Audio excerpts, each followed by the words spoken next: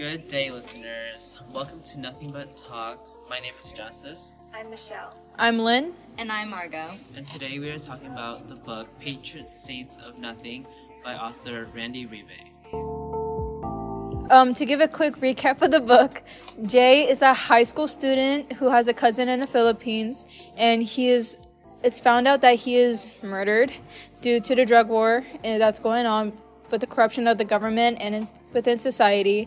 Tito Maning, who is his uncle, is a police chief and is found to be playing a part within the death. So Jay travels to the Philippines to go find closure and find answers, and finds out June really was a drug user. He was humanized due to all the good acts that he did while he was alive. And it turns out that Tito Maning was actually a good person trying to get him off the list of drug users. The author's purpose for this book was to first humanize June before revealing that he was in fact a drug user, to humanize the rest of the victims in the Philippines. So when Grace and Jay find out that June did in fact use drugs, they were in shock, and Jay was worried that their view of June was tainted, but Grace reassures him by telling him that June was still human, and it doesn't change who he was, and it doesn't make his life worthless, because he was a good person, he was a human, and he had good in him just like anyone else. Yeah.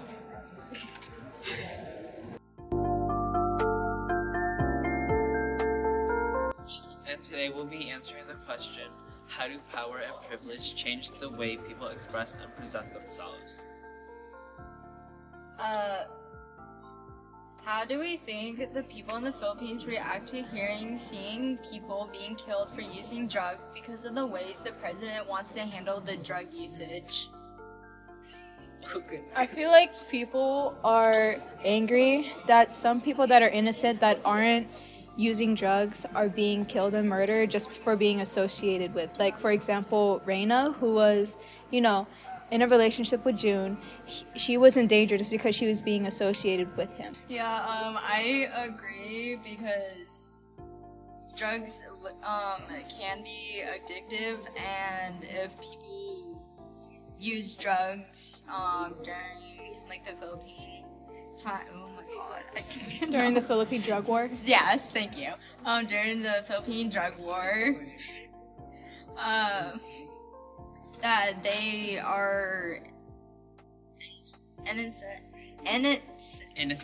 innocently killed, and family members try to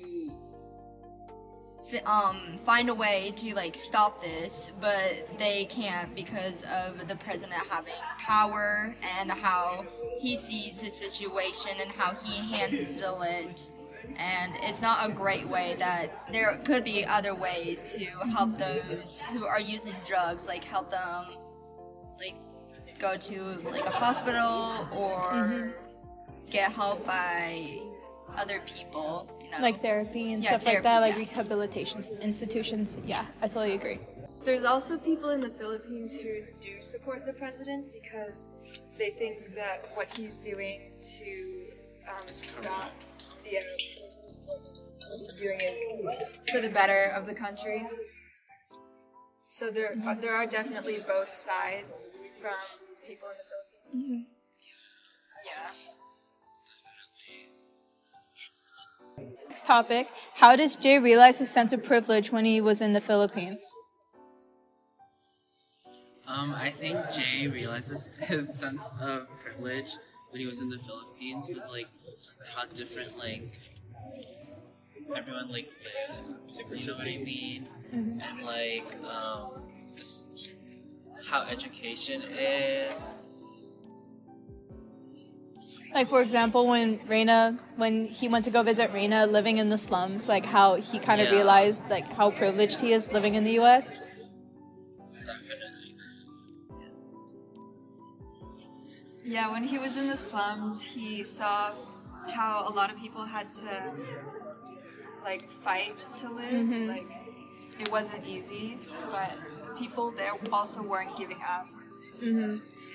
How it's almost like they weren't living, they were like surviving in a way. How it's like, they weren't like comfortable, they weren't happy, but they were making the best out of it and like surviving. Because like in the U.S., it's not like you won't be able to see like in broad daylight like someone just getting killed and like shot because like Yeah.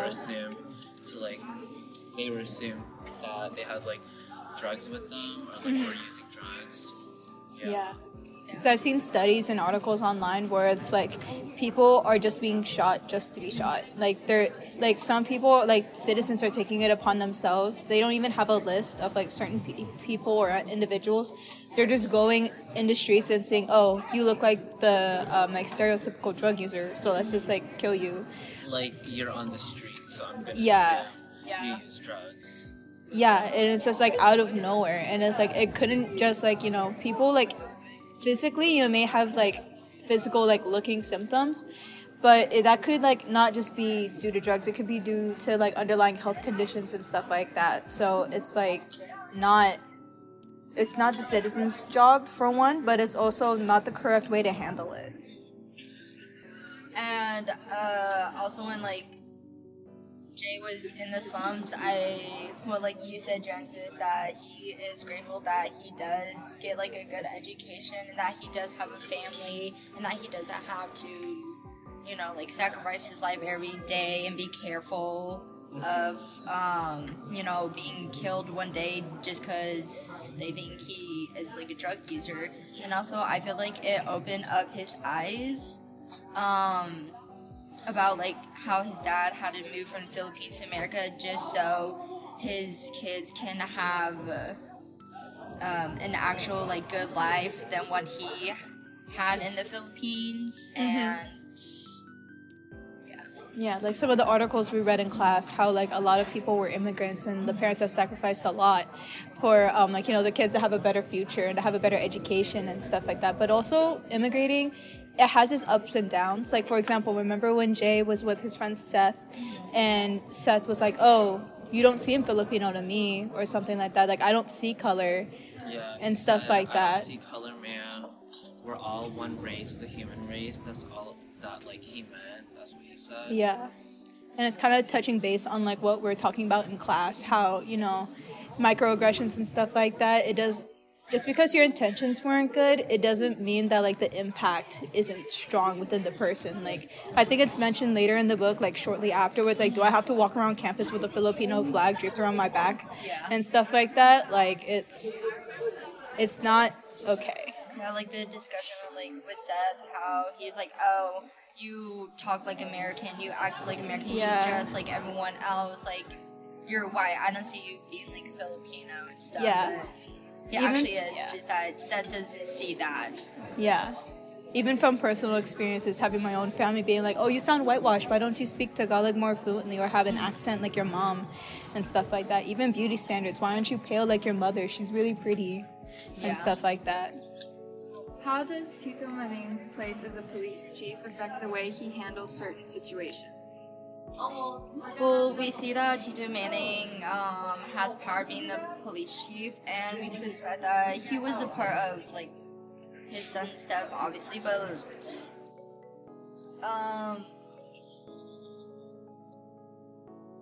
seeing that he's like part of law enforcement, it's a bad rep for like the government for him being associated with June being an actual drug user. That's why his name was found on that list. And because of his place of power in the government, he maybe wasn't able to do exactly what he wanted to do to help his son. He had to kind of work around the laws. Because he wanted to show like that side of him, that he was like on the side of like the president, not like helping the people, like his son. Yeah, it's that fight between like personal your own personal morals, but also your job, your livelihood, your like your way of making money. So he tried his best. Like government in the Philippines isn't that best. You have to bribe and like use your money. Like if you have enough money, you can do anything you want. So he had to bribe people, his peers, like his coworkers. Hey, can you get my son's name off the list? Because I need him off. He's my son. I care about him. I love him. That kind of thing. But like, there's only so far you can go. because Yeah. there's only so much money that he has, and he still has to provide for a whole family back at home. Yeah, and it's not like over here where like with the government There's a whole you system. you can like buy your way Yeah. out of it and like really bad like situations, Yeah. especially like in the like the law enforcement stuff. Yeah.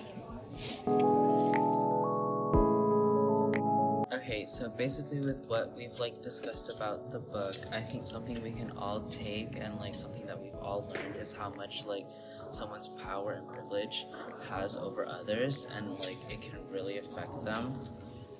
Yeah, we talked about how like the citizens in the Philippines see people in the streets getting killed, and like the people who are fighting against the killing want to say something, but they want to fall into the same. They don't want to fall into the same hole the dead victims are in.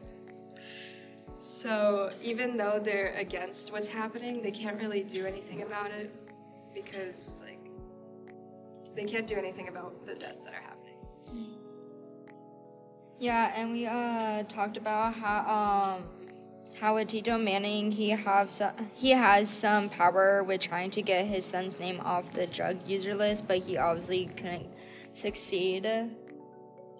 Into getting him off the list. Yeah, I Yeah. could get him off the list and stuff like that. And with Jay, the privilege that he had in his life, like, you know, being in America, having an American education and stuff like that, it really shows his privilege that he had over here instead of, like, you know, being in the Philippines and stuff like that. Yeah. We encourage you to look further into the Philippine drug war. Ribe has some recommendations on websites to look into at the end of his book, and one of them is called They're Slaughtering Us Like Animals. It's on the New York Times, and we encourage you to look at it. Well, that's it for today, listeners. My name is Jancis, Michelle. Lynn. And Margot. and thank you for tuning into our podcast, Nothing But Talk. We'll be back February 27th as we discuss about a new book. You can find us on Spotify to stay up to date. Bye! Bye.